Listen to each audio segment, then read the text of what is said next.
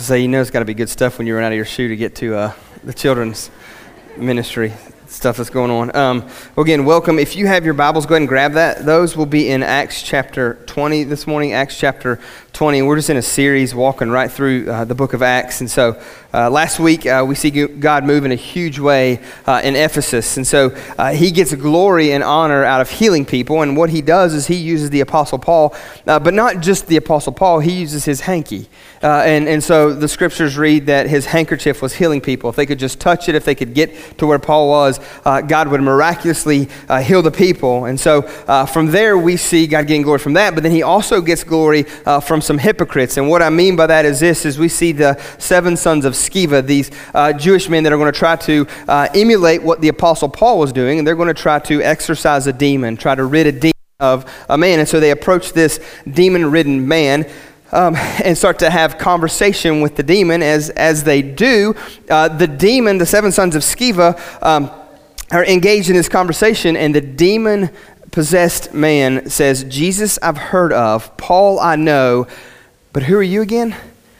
To which I would be like, "I'm out. My apologies, I'm so sorry," but they continue on in the process of trying to rid this man of this demon, and they pretty much get whooped. And what I mean by whooped is this: they engage in a fight with this demon-ridden man to the point of where they come into the fight or into this exorcism with clothes, they leave without clothes.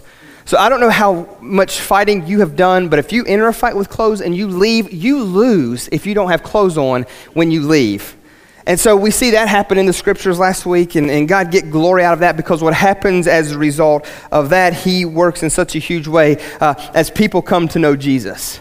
Another platform and opportunity to proclaim the name of Jesus. And so God works through that in such a huge way that it says that the people there in Ephesus start to confess and repent of their sins. And so that may not sound like much, it may not sound like a big deal, but it's a huge deal, because their faith and their belief and their confession and their repentance moved them in such a way that they would bring books and different things like that to burn. And so the things that they are struggling with and they start to confess and repent is not kind of like how we do it in the modern church today. "Well, how are you doing, brother? Good. Well, I'm kind of just struggling." "Well, what are you struggling with?" "Just stuff." And we kind of just wax over it. We're very shallow, surface level. No. These men and women that come to know Jesus here in Ephesus, when it says that they confess and repent, I mean, they're confessing some dark stuff. We're talking about like witchcraft type stuff. We're talking about some deep-seated sin in their life. They confess. I mean, the opinion of what people think about them doesn't matter, because all that matters is Jesus and what he says. And so they're serious about repentance and confession. And so then we closed out with seeing a riot almost break out, because the gospel had influenced people in such a way that the sales of idols had dwindled. And so these blacksmiths, these silversmiths start to get frustrated and mad, and they start to stir the people to cause a riot. And we see people just jump in, and they don't even know what they're jumping in for, but hey, there's a riot, I'm in. Who can we yell at and scream at? Which is that not just a picture of our modern culture? The world that we live in? Yeah, you want to be mad at somebody? I'm in. Who we got? Let's go. You want to scream and yell? Let's do it. I'm in. And so we talked about that a little bit, and we finally landed at the place where they simmer down and they stop. And so if you missed any of that talk last week on Mother's Day, happy Mother's Day, right? What a sermon for a Mother's Day. So if you missed any of that last week, you can check it out online. And so I'm going to ask you one more time if you would join me as we pray and ask God to just speak to our hearts this morning in this place through his word. So Lord, I acknowledge that we need you. And God, we need you in a mighty way this morning in these next few moments. God, to interpret your word to the hearts of your people. God, that your Holy Spirit would do a work in this place so great that when we leave this place that we'll be changed. God, help change us by way of your Holy Spirit into the image of your glorious Son. God, do a work, we pray. Jesus, we need you. And so God, I pray this morning, as I do every week, that you would save the lost in this room. God, maybe the lost that came in didn't even realize they were lost. God, that your Holy Spirit would start to do such a great work as to stir and ignite the realization of their need for you. So God, move in that heart, maybe hearts. And God, for those in the room this morning that are afraid to confess and repent like we saw last week, God, that you would help them get over that fear. And God, may they know this morning that this is a place, a safe place, where we can do that. We can be open and honest with what we're struggling with. God, we don't have to wear the masks. We don't have to fake and pretend. God, help us to get to the place where the only opinion in the room that matters is yours. So Jesus, do a work, we pray. God, do a work in this place. We beg of you. In your name we pray. Amen. Amen. So before we jump into Acts, I just want to again say congratulations, graduates. I know you've kind of dispersed. And just say, man, we are proud of you. We count it an honor to be able to celebrate all that God has accomplished through you. So today, just like last week for Mother's Day, we're going to continue to trek through and walk through the book of Acts as we're in this series. And I just believe that all of God's word is profitable for helping us to grow and mature into the people of God. So whether you're a graduate, whether you're a mom, whether you're a dad, whether you're a middle school student, regardless of who you are, I just believe that we always want to be intentional in walking through the scriptures and letting God's word just work us over, letting God's word make us aware of certain things that maybe we need to press into, make us aware of certain things that we need to dial into and make a priority in our life. And so we're just going to continue to do that. So I believe today will be very beneficial for graduates, as well as their mother, as well as their father, as well as their aunts and uncles, cousins, as well as maybe an owner of a business this morning in this place, maybe even as a spouse. I just believe with everything in me that the Word of God will challenge us and change us into the image of Jesus. And so I want to say this time of year always scares me. It kind of stirs some just fear and anxiety. And what I mean by that is because statistically, for many of you that has graduated, life's about to change in a huge way, in a pretty big way. And as some of you kind of have shared that you're about to go off to school or maybe enter into the workforce, and as you get older, there's always seems to be this a little bit more freedom given to you and things like that. And what scares me the most is not the fact that you're growing up, but what scares me the most is what statistics say about you. And so statistically speaking this morning, graduates, what the numbers say is that very many of you will walk away from the faith in the church over the next few years. That very many of you will have nothing to do with Jesus or the church or whatever the case is. And I just want to encourage you this morning, man, to please pay attention to what God's word says, to press into, because what I believe is that this is one of the most beautiful places on the planet. It is the most beautiful place to gather and to be a part of.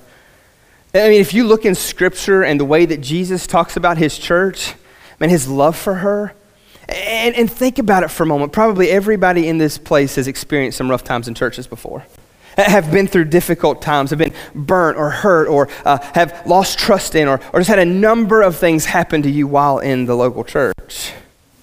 But when you read the Scripture and you see what Jesus thinks of her, and I say all of that to say this, because hear me, the church is not this building. As grand and glorious as this building may be, or you may think it may be, the church is not the building. The church are the redeemed believers in this place who put their faith and trust in Jesus, who are following him, who are seeking him, who are loving him above all else, who are pursuing him. That's the church. And we're going to close this place down here in a few hours, and there'll be nobody here. But the church has went out. The church is on the move. And so I say that to say this, that regardless of how bad church has been or your experience has been, hear me, every church struggles with the same thing. Why? Because we're all people, and we've all got issues, and we've all got struggles, and God is working to grow us and mature us and to change us. And so there's going to be those hang-ups. There's going to be things that happen. And so I want to beg of you, just press in. Man, focus on Jesus. Walk with him. Don't become a statistic. Don't fall into that number that falls away and has nothing to do with Jesus until maybe around their 30s when they have kids and they want to stick them back into the church to try to get them better than they were. But to press in, to continue to walk. My challenge for you graduates is that you don't become a statistic, but you become a solution. You hear what I'm saying? Don't fall into the number, that church is crazy as I'll get out and I want nothing to do with it. She's hypocritical. And so is you. So is you. That's horrible language, English, right? So is you. Hey. And I was getting into it there for a moment and just lost that. But so are you. Every single one of us that's sat in this room is hypocritical. Are we not? Every single one of us in this room will preach against something, say we're against something, and in no time give into it one way or another. In no time slip into maybe a little practice of it here or there. Fall into it. And so my plea for you this morning, graduate, is that not to become a statistic, but to become a solution. That we find you to be just as valuable as anybody else in this church. And what I've learned about the church is simply this, is that God has gifted every single person in this place this morning to reach people in your sphere, in your place of life. So as you go away to college, as I prayed for you this morning, it's not just to go to get smarter so you can get a big job and make a lot of money. No, it's a mission field, a new mission field to go and spread the glorious news of the gospel. Same thing for every other person in this room. Your job tomorrow morning is not just a place to go so you can get more money, so you can grow, so you can support your family. No. It's a place for you to go and minister and share the good news of who Jesus Christ is. And so I beg of you this morning, every single person in this room, whether a graduate, whether you've been out of school for 30 years, to press in and to see what God has for us this morning. Because I just believe that God's got something in his word for us this morning. So Acts chapter 20, we're going to start in verse 7. And just work our way through. It says this. It says, on the first day of the week, when we were gathered together to break bread. So we see the purpose of this meeting. The church has come together. They're breaking bread. They're taking communion. They're worshiping. They're making much of Jesus. Church looks a lot different in this time period than it does today. And so the scripture goes on and says this. It says that Paul talked with them, intending to depart on the next day. And he prolonged his speech until midnight. And so what we see and what we know about the early church is that there would be a lot of discussion first. They would get there, they would talk, they would fellowship. Sometimes questions would be asked which would demand lengthy explanations, kind of a discourse in that question, and they would walk through it and talk through it. And so Paul answered questions before he jumped in and started preaching. That's what we see here. And so Paul, he's about to leave to go on a long journey, yet his love for the church keeps him there. Instead of getting to what he needed to get to prepare and get ready for the journey, his love for the church and the people here keep him there to continue to talk about Jesus. And so verse 8 says that there were many lamps in the upper room where they had gathered. And so what we see is this, is the church comes together in houses. They come together and they gather here in this house, and it starts to get late, and Paul's answering these questions, and he's getting ready to start to preach, and look at what happens next. And this is where we're going to camp out for a bit. I believe there's just a great nugget of truth here that we can pull from this text. And this is where we'll hang out. Verse 9, it says, and a young man named Eutychus, sitting at a window, sank into a deep sleep, and Paul still talked longer. So Paul's good, but come on, man. He put the boy to sleep. You know what I'm saying? So none of you have had that problem with me yet, right? So Paul apparently has been speaking so long that he puts the boy to sleep. So if you think that I'm wrong, think about the Apostle Paul, right? Because none of you, well, maybe some of you in my preaching have fallen asleep, but that's another sermon for another day.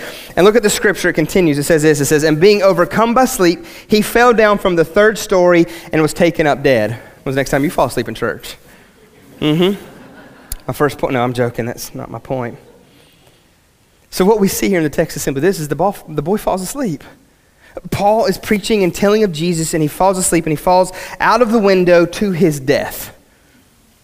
I mean, think about that. 3 stories high, falls out of the window, falls asleep at the preaching. Maybe he got too comfortable. I don't know what the deal was, but he falls asleep. And so my hope here this morning is to warn you not to fall asleep on your faith, regardless of who you are, regardless of where you're at in your walk of life, regardless of what your circumstances are. Do not fall asleep in your faith. Don't get complacent. Don't get comfortable. Stay alert. Stay hungry. Do not be so easily satisfied with all that this world has to offer.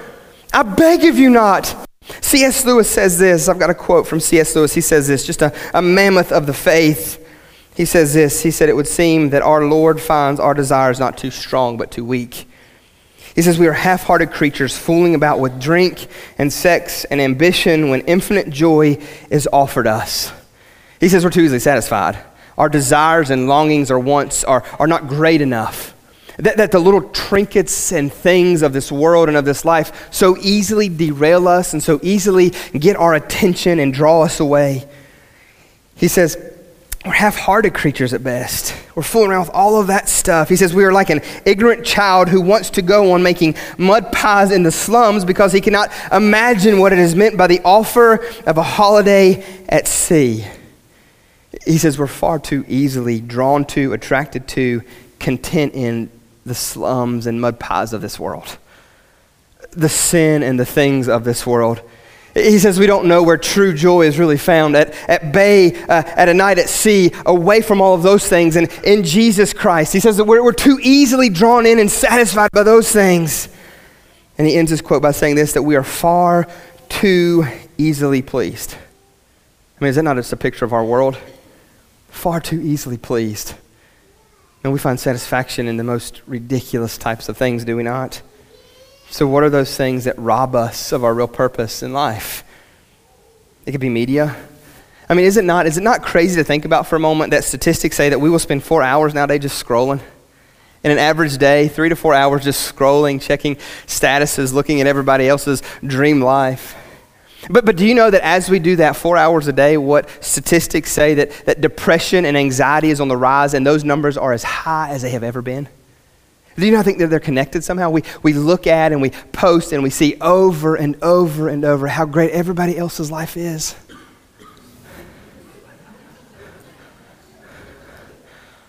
All the while ours is falling apart. I mean, if we could only get to, and do you not see how that brings anxiety, depression, struggle, looking at how joyous and happy everybody else is? I mean, so those kinds of things can distract us. What about this? Money? Money can distract us. The love of it, the running after, the trying to get as much as we can. Oh, I've got to work overtime. I've got to do this. I've got to do that. I've got to get in there. I've got to keep on going. I've got to go in early. I've got to stay late.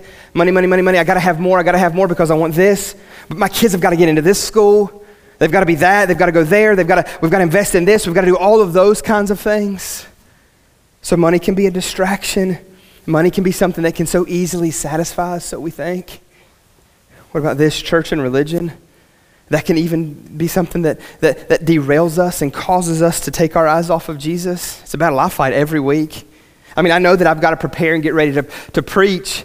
And if I'm not careful, I can just let my responsibility of what I have to do be the thing that takes me away from Jesus himself, even though I'm in the scripture. It can become so routine that it's just something that I do, that it's just a habit that I do. And I don't believe that all habits are bad, but whenever the heart of the habit and the matter at hand is done away with, and so I can let that become overwhelming to me. I'm doing the Jesus thing, and I'm talking to him. I'm looking at his word, all the while missing him in the whole thing. So that can be evident in our life. That could be something that could take us away if we don't keep the heart and the purpose behind it. Hobbies can be something that draws us away. Time away at the beach, time away here. Whatever your hobby may be, whatever that thing is that helps you relax, a hike, or whatever. You can start to enjoy the stuff more than the one that has given the stuff. Relationships can be something that draws us away. Whether that be a relationship with a significant other, whether that be trying to get into a relationship so you can find your significant other. I mean, it can be a number of things relationally that draws us away, that causes us to miss what we were created for, to cause us to love less Jesus and love that relationship or that person more. And so something that we have to fight. It could be kids. That could be a relationship that draws us away from Jesus.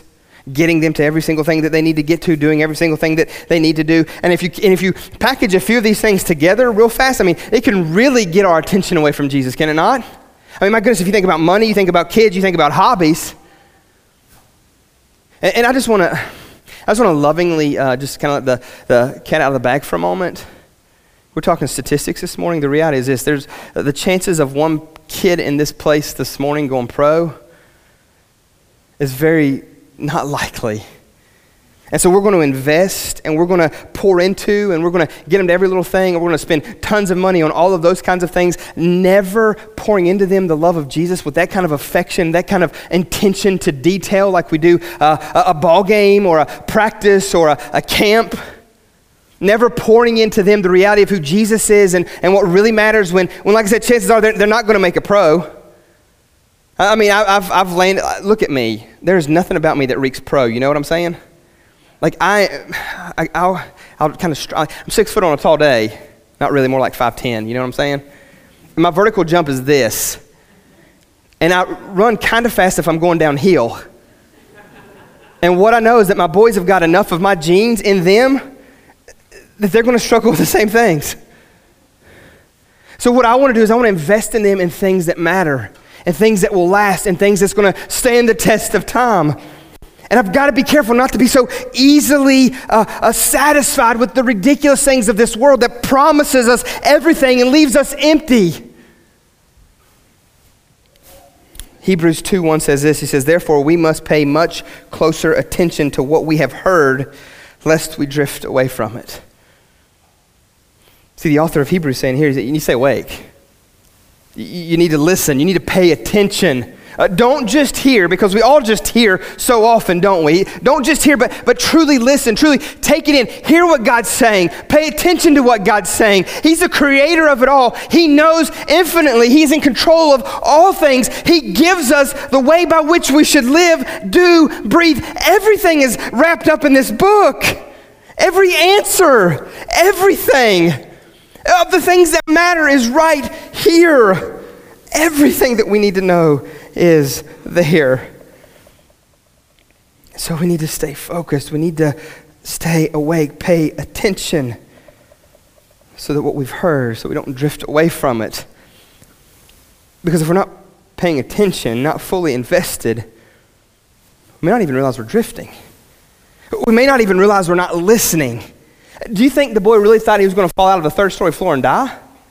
Like, do you really think that was his plan that night? No, he was there to hear. He was there to listen. He was there to see what was going on. And he gets tired for whatever reason. Don't get tired.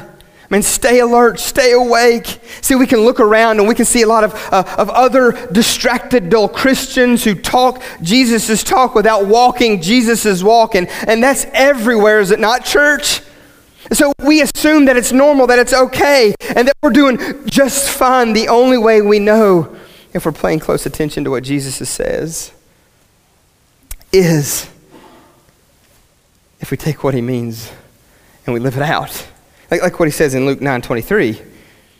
He says this to all, everybody that's there, his disciples, the crowd that had gathered, if anyone would come after me.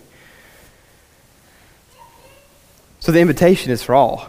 And the same thing goes this morning. If anyone would come after Jesus, that invitation is to you this morning, here in this place, in this moment. It's not by chance that you're here. It's not just about, oh, well, this graduate got me here. No, that was God getting you here through that graduate. That's the way that we look at it and see it from this side. There's no happenstance. There's no chance. There's not just a hope in the dark. That's not what it is. We have a God who is well aware and in tune with everything that's going on in our world today. And so we believe that he is moving, that he is drawing. So however it is that you got here this morning, the invitation is the same for you. If anyone would come after him, if anyone would want him, look at what he says you've got to do. You've got to deny yourself. Not about me. Not about me, because if you want him, you can't have you. You've got to, it's one or the other. It's either him or you.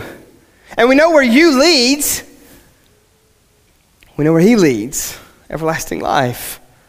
Joy complete. All of those things. So if anyone would come after me, let him deny himself. And then he says, take up his cross. And I would be good if he said it there and just kind of left it. But Jesus has this way of really getting to the heart of the matter, does he not? So if anyone would desire to come after me, let him deny himself, take up his cross. And then he puts this little tag, daily. So what Jesus says is this, is that you've got to take up your cross. You've got to die to self. Not about you again. It's just a play on that reality. Not about you, not about you, not about you. How do you not make it about you? Well, you die. You die to yourself, to your longings, to your wants, to your desires. You die. But you don't just die this one time. This die, it says daily. So it's in every moment of every day. It's not about me. It's not about me. It's not about me. What brings him glory, what brings him honor, what glorifies him, what makes much of him, what takes me out of the equation completely. That's how we stay awake. That's how we stay in tune with. And then he says this, just this beautiful little invitation. Now follow me. When you get to the place where you realize it's not about you and you're dying to yourself, now come on, let's do it. Come on, let's get on mission. Come on, let's follow me. So hear me, it's a dangerous thing to become complacent or content. We will so easily trade things of matter and real worth for things that leave us empty and hungering for more.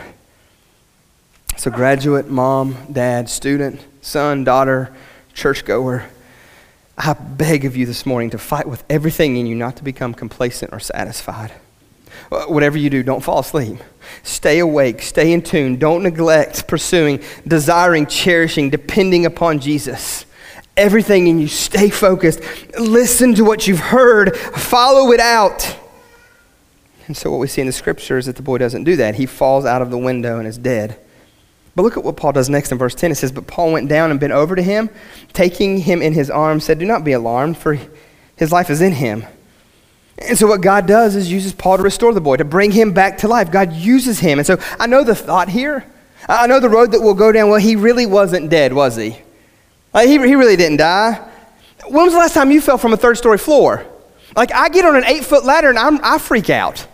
Like, the lights in this place, we have to change them. I'm okay kind of with the ones on the side. When we get to the top, that's Tyler. But I write the job description, dude. That's you. Can I get an amen, trustees? You know what I'm saying? I mean, that's how, no. Like, I get like next to the top on an 8-foot ladder, and I used to never be afraid of heights, and they're not high down here. It's when you get up there. So I don't know the last time you fell out of a 3rd-story window. And maybe you were creative when you did. I don't know. And you like rolled the right way and landed on your shoulder and just pop it back in and get up and walk up. Maybe you're more of a man than me, okay? But the scriptures doesn't read like that. I mean, and think about it for a moment. Luke, the man that pens the book of Acts here, he's a doctor. Do you not think a doctor would be able to diagnose whether someone's alive or dead? Do you not think he'd be able to see whether there's life in the one or not life in the one? And when Paul uses this term here, do not be alarmed, what it implies that there's this huge uproar with much lamenting. You don't just lament over a kid that just stubbed up his shoulder. No, you lament and you're tore up and you're broken over the fact that someone their life has been taken from them. And so what we see here is God uses Paul in a mighty way to restore this boy to life. Well, because Paul's awake. Paul was in tune with what God was doing. Verse 11 says, and when Paul had gone up and had broken bread and eaten, he conversed with them a long while until daybreak, and so he departed. And so I'm just blown away with scriptures like this. I mean, let's recap for a second. Paul preaches late into the night, all the way into the morning. A boy falls out of the window and dies. Everyone gets upset, but God uses Paul in a mighty way to bring the boy back to life. And then Paul goes back and they take communion, and Paul continues talking with them until the daybreak, until the light comes up. And I look at this, I'm like, this is just a normal day for Paul. I mean, healing the dead, telling people about Jesus. What time is it? Who cares what time it is? There's people that want to hear about Jesus. He's all about telling people about Jesus all the time. Verse 12 says that they took the youth away alive, and they were not a little comforted. So Paul leaves, and everyone is just comforted by what just happened. They're a lot comforted, not just a little, but a lot is the way that scripture would read. And I was like, I would think so. The boy just fell out the window, he's dead, now he's alive. Look at what God has done. I mean, is that not an amazing thing that God's just always showing himself off all the time, everywhere? I mean, you see that and you read through the book of Acts. He's healing the dead. Or you can't, you raise the dead. He's healing the sick, which I guess you can kind of heal the dead if you're God. Doing all those kinds of things. You're like, well, that doesn't happen in our day. I don't know about you, but I saw a girl 3 weeks ago on a ventilator, no response to any stimulus. She looked like she was gone. And 3 weeks later, she's up. She's talking to her nurses and joking around and flirting with them. I mean, I've seen it.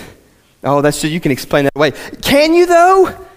When did you get your PhD? When did you see her last? When did you, I mean, we always look for God to do something amazing, and then when he does, we give credit everywhere else, do we not? I mean, God is still healing. God is still working. Do you know what's happening in the church all over the world today? I mean, God is raising up men and women to go out and proclaim and share the good news of Jesus. Lives are being changed. Complete continents are being flipped upside down by what God's doing. We've got to be careful not to flow that way, not to land at that place. This is just a normal day for Paul. What's your normal day look like? How are you listening? How are you staying awake? I think the problem is we're so easy to drift off, are we not? We're so easy to lose our attention in what God is doing. So the story goes on, and Paul heads to the ship to leave the town. This is verses 13 through 16. He sails a bit, heading to Jerusalem, but then he ends up in Ephesus. And Paul ends up, as he's in Ephesus, getting the elders together, and he speaks to them. He says, remember all that's happened. Remember all that God has done. And the gospel came to Ephesus through the preaching and teaching of Paul for years. Remember that day in and day out what I did, he says. And so Paul is the face of leadership there. And we know what the scripture says is that he raises up other elders and turns them loose to go lead. He's the primary teacher. He's the primary leader. But he's getting them together. Look at what he does in verse 18. He gets them together to address them. And this is what he says. He says, and when the elders here at Ephesus, they came to him, he said to them, you yourselves know that I lived among you the whole time from the first day that I set foot in Asia. He's like, I'm here. I was rubbing shoulders with you. I was amongst you. We were doing life together. Verse 19, serving the Lord with all humility and with tears and with trials, that happened to me through the plots of the Jews. He's like, you've seen it. You know this.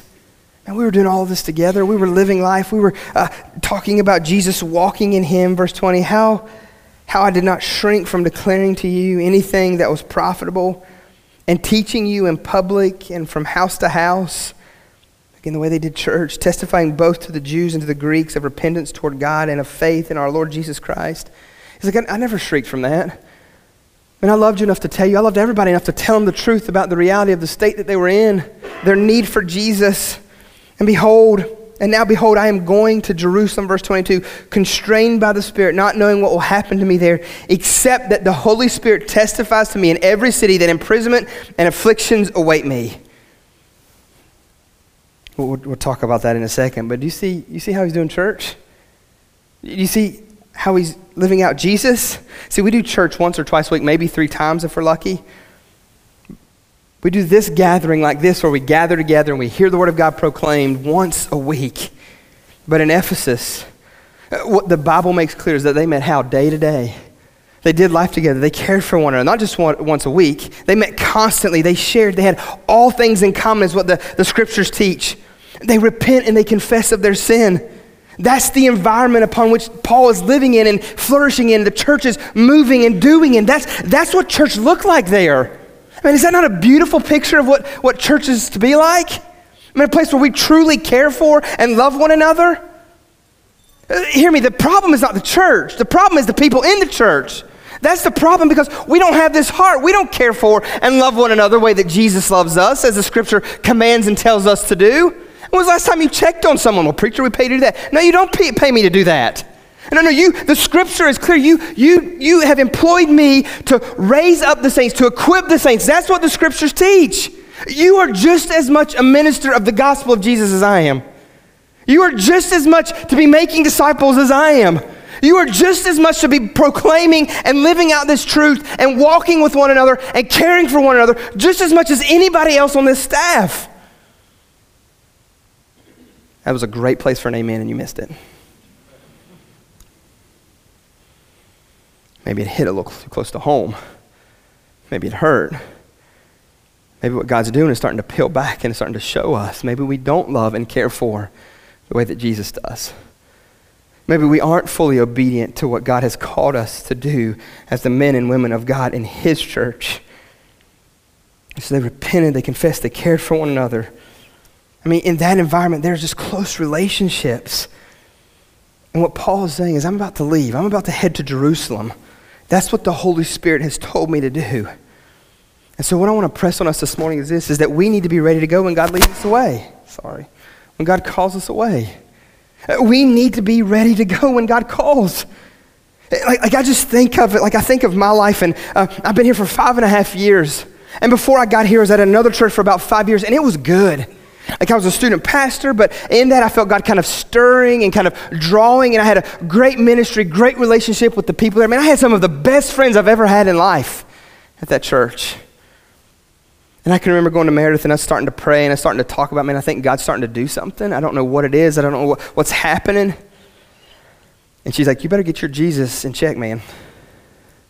She's like, I love these people. I'm like, baby, I do too. But we can't leave unless God calls us, unless God tells us to go. And so that's what we see happening here in the book of Acts with Paul. Man, he loves these people. He's connected to these people. All these people mean something. And so it hurts and it's hard to go when God calls you and says that it's time, but we have to obey, church. We have to go. So why do I say that? Why do I press here? Why do I make mention of this? I make mention of this simply because if God continues to move and God continues to do a work here and add to his church, this sanctuary is going to look much different down the road. And I'm not talking about we got like crazy ideas to hang some lights and do a fresh coat of paint and do some different stuff on the stage. That's not what I'm talking about. I'm talking about the people sitting in the seats is going to look much different. Because our heart, our vision is to make disciples who make a difference. And I don't know about you, but healthy things grow, and as healthy things grow, they need to expand, and they need to birth, and they need to go out. I mean, that's what we see in the book of Acts. That's one of the whole points behind preaching through the book of Acts is so that God would implant within us the desire for his church. Not our church, but his church. He's the leader of the church, not me, not anybody else in the building. It's God's church. And what we see in his church is that it grows to go. Not grows to set and implode on itself. No, it grows to go. That's what we're called to do, and that's the very heart behind who we are. So my prayer right now is the crazy prayer that I'm praying is in 3 years, we look much different in here. And there just happens to be 2 of us now. And they're not one's going to meet early and one's going to meet late. No, one's going to meet at 350 Old Furnace Road and another one's going to meet somewhere else in the county. Maybe in the next state up. I don't know. But our heart is that God would start to do a work in us so great. And so I mention this because you know what I've learned? You know what I've come to know? Since being here, having the opportunity to birth 2 small groups, and that's just 20 people. Can you imagine birthing when we get to about 300, 350 people? I mean, 20 people fall apart when you tell them that you're not going to be able to meet together on a Sunday night for 2 hours. Can you imagine what's going to happen to us as the men and women of God whenever I say, all right, church, I need about 75 to 100 of you to be praying to see where God's going to send us in our next church plant? Can you imagine what that's going to be like? The headache and the heartache. And hear me, it's going to hurt, and it's going to sting, and it's going to be uncomfortable. But church, it is going to be so worth it. Why? Because more people are going to get to hear the gospel. This is where, if you desire to come after me, you got to get over yourself. You've got to die to self. I mean, is that not a perfect scripture to think of it this way? If we're going to be that kind of church, it can't be about me. It's got to be about taking the gospel to everybody everywhere. It's about taking what God has blessed us with here, and let's go somewhere else and do that. Let's go somewhere else and plant that. Let's go somewhere else and be that in a community that doesn't have the opportunity to have and worship like we have. I mean, let's take the gospel to all people, because what I know, statistically speaking, in South Carolina a few years ago, 70% of the people don't know Jesus as Savior. So don't tell me that we're Bible Belt and we've got it, because we don't have a clue. So what do? We go. That's what we do. So I camp here for a moment to tell you, man, that's our heart. That's what we've got to do, and we'll never do that if we don't stay awake. We'll never do that if we don't press into God's word and press into his mission and his desire for his church. This is nobody's church here. This is his church. And we've got to be serious about seeking him and seeing what he wants to do with us and in us. And God always raises people up in his church for what? To send them out. To send them out. That's what he does. That's who he is, because he's all about spreading his name and his fame. So all I'm asking you to do is to start to pray, to start to seek, to start to ask God what he would do, what that would look like, what that would mean for you specifically. And even if it stings, be willing for the sake of the gospel to go. Because I'm telling you right now, I've been gone for a little over 5.5 years, and I've still got some friends at the other church that I came from. I still get a phone call every so often. I still get a text. And I still send it. I still do relationship with them. It just looks a little different right now. Because they know and I know that it's all about taking the gospel to a group of people, to a place where Jesus can be made much of. And then look at Paul's heart here in verse 24. It says, but I do not count my life of any value, nor as precious to myself, if only I may finish my course and the ministry that I received from the Lord Jesus to testify to the gospel of the grace of God. The only thing that mattered to Paul, the one driving force behind everything that Paul did, was to finish the work that God had given him to do. God's given me a job. God's called me to something. That's what I want to do. He didn't care what happened to himself. None of that stuff mattered. There was not a threat or an action that could stop him, stone his commitment to Jesus. Nothing could. That was his heart. Church, we got to get to that place. And we'll never get to that place if we fall asleep. We'll never get to that place if we get satisfied over the things of this world, or the little appetizers, that things that's thrown at us. If we're not feasting on the meat, our stomachs will get full and we won't even realize it. Like those of you that have kids, you know what I'm talking about. Give them a candy bar and they're like full. Yeah, for how long? For 30 minutes until the sugar high comes down, right? I mean, if you give them some potatoes and you give them some like protein and meat, man, a roll, God. And you can maybe get them down for a nap after lunch, you know what I'm saying? Well, because they're satisfied, they're content. That's what we need to be in God's word. He didn't care what happened to himself. Nothing could stop him. Paul wanted to tell as many people as he could about the grace and the gospel of God. Verse 25, and now behold, I know that none of you among whom I have gone about proclaiming the kingdom will see my face again. And so what Paul told them earlier is that affliction just waits for him from this point on. Everywhere that he goes, that's what's going to happen. The Holy Spirit has testified to him, Paul, wherever you go, you're going to be bound up, you're going to be chained, you're going to be mistreated. So what did Paul do? He just checked out and quit? No, that's not how the story reads. If so, then we'd be done at Acts chapter 20. That's not how it goes. No. Paul continues on. Why? Because the Spirit's leading him, because he's in tune with God, because he's focusing on God, and he knows hardship's coming. God's told him hardship's coming. Hear me, church, hardship's coming. Same thing for us. This world despises us, wants nothing to do with us. So do we just quit, tag out, I'm done? No, we press into Jesus all the more. Now the Holy Spirit to lead us and to guide us, and we gotta stay awake. We have to stay awake. There's great cost in following Jesus, church. There's great cost in following Jesus.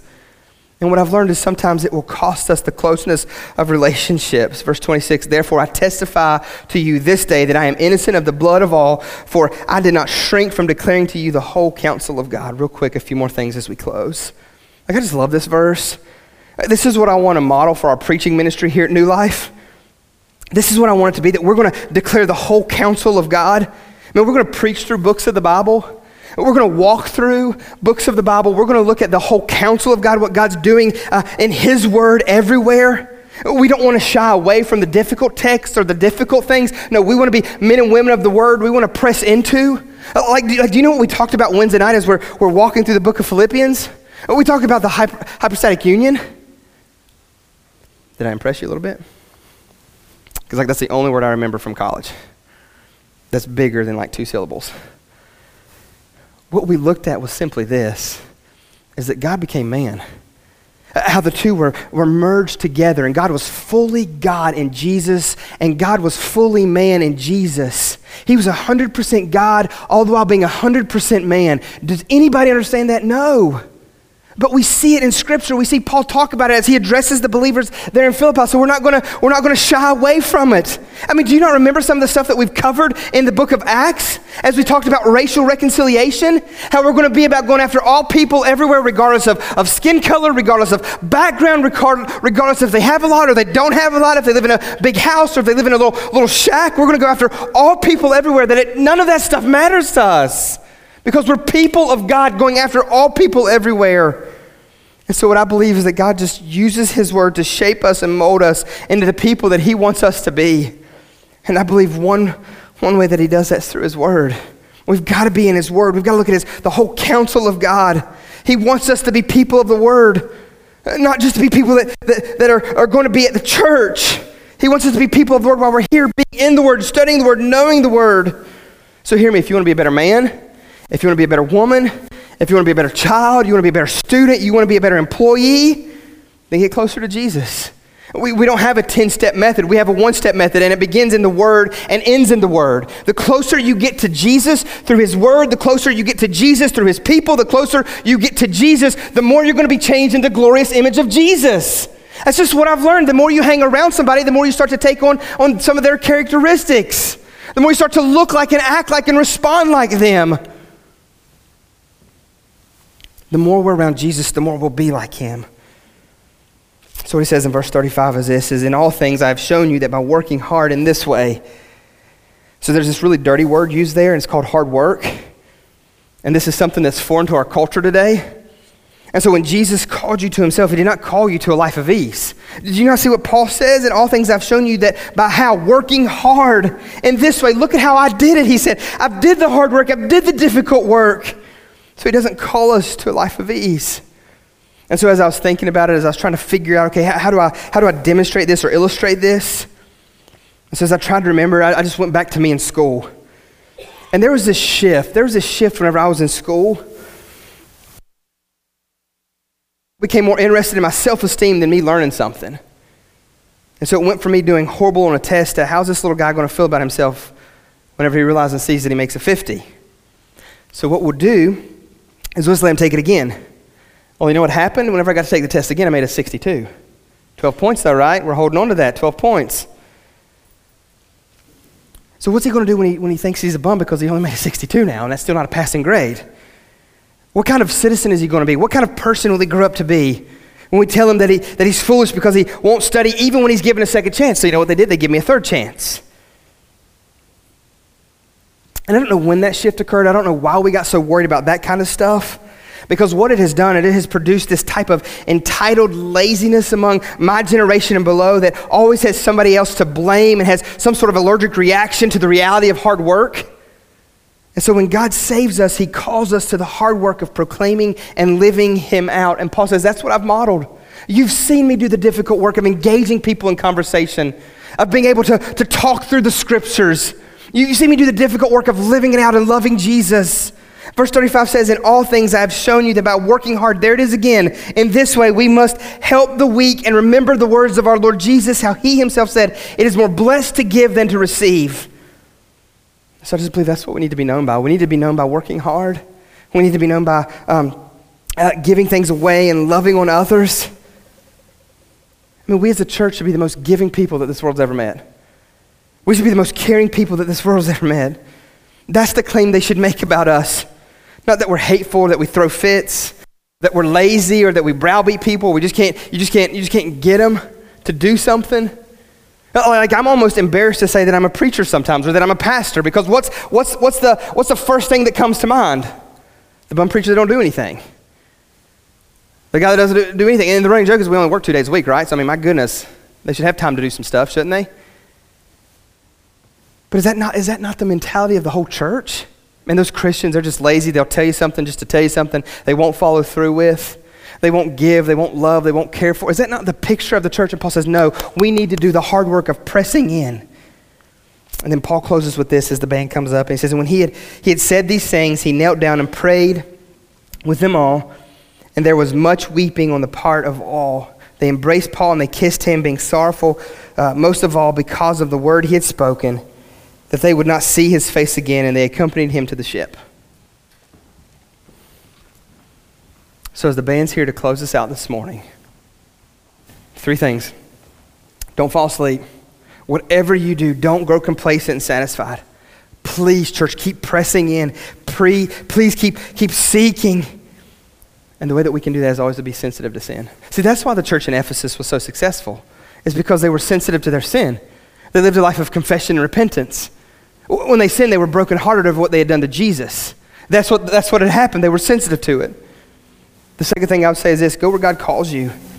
What will God stir in your heart as it pertains to taking the gospel to all people everywhere? I mean, one of the guys that's a part of our church has been away at school. One of the guys that should have been standing up here with everybody else in his tassels and his cap and his gown is in Canada right now. One of the guys that didn't have much of an opportunity to be around here is because he went and he got plugged in at a church close to his school. Why? So he could impact that community where he's at. And should that not be a picture of us? God, where do you want me to go? What do you want me to do? And hear me, if we don't start praying now, if we don't start seeking now in 3 to 5, whenever years, maybe 1, I don't know what it's going to look like. When it comes time for us to plant as a church, we'll never do it because we become so complacent and comfortable. What about my people? And what about the people that don't know Jesus? You want to say to hell with the world because you've got a little friendship here that you're afraid that you can't pick up a phone and call, that you can't go get lunch with, just because you don't sit in a service with them once a week? Church, if our heart isn't geared toward the gospel and to being serious about what God's doing in the midst of this world, we'll have that mentality, my 4, no more. We're good size. We're good size. Look at this. There's still a few seats here and there that we can put people in. We can add a few rows in the back if we need to. We can handle Easter every year right now. We're good. We're reaching people. There's some new people coming in here and there. The point is not to reach some people. The point is to reach the world. The point is to be the church and do what we see happening in the scripture. That's the point. And the last thing I would say is this, is that we need to work hard. Following Jesus is not easy. It's difficult and the cost is great, but the joy that it brings, church, is so worth it. So that's how we need to work. We need to work hard with everything in us. So when you go to work tomorrow, you don't work for your employer. You don't work for the one that signed your check. No, you work for Jesus. That's what the scripture teaches. That's what the word of God teaches. So I don't know what God stirred in your heart this morning as a result of his word. But man, my prayer is that you be obedient. So if you're here this morning and you don't know Jesus as Savior, maybe the first step for you is coming to know him as Lord and Savior. Maybe the next step for you, if you are his, is to make sure that you're awake. Make sure you're in tune with who God is and what he's doing, what he's calling you, and what he's stirring in you. And maybe the third thing you need to look at is this, am I working hard? Am I working hard? Am I giving till I don't have anything else to give? Because you know what this gathering is. That's what this gathering is for. It's to fill us back up. That's what this is. I mean, this is just a small sliver of what discipleship is. No, discipleship is investing and giving your life away. It's pouring into. It's doing life with. I mean, this is great and good, but this isn't the best way that God moves and works. I believe he does his best work in a small group, as we're doing life, as we're rubbing shoulders with people. Everybody expects me to stand up here and tell you about Jesus.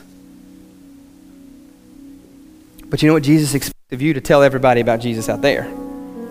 For me to tell everybody about Jesus out there. And hear me, that's hard work because we've got to study, we've got to press into, we've got to know the Word of God. We've got to know that people are going to want nothing to do with us, that they're going to mock us and make fun of us and throw us out. All of that stuff's coming. But what do? We press in. We come back here and we get refilled so we can go back out. Church, that's what we need to be about. So I don't know what God stirred in your heart this morning, but you respond as God leads. If you want to come pray, if you need to go encourage somebody, if you want to love somebody, if you need somebody to pray with you, if you need to know more about what it means to have a relationship with Jesus, that's what we're here for. God, speak in this moment, Lord, we pray. Help awaken us to the reality of what you have to say to us. And then we pray. Amen. You stand. The band's going to lead us. You be obedient to what Jesus calls you to in this moment.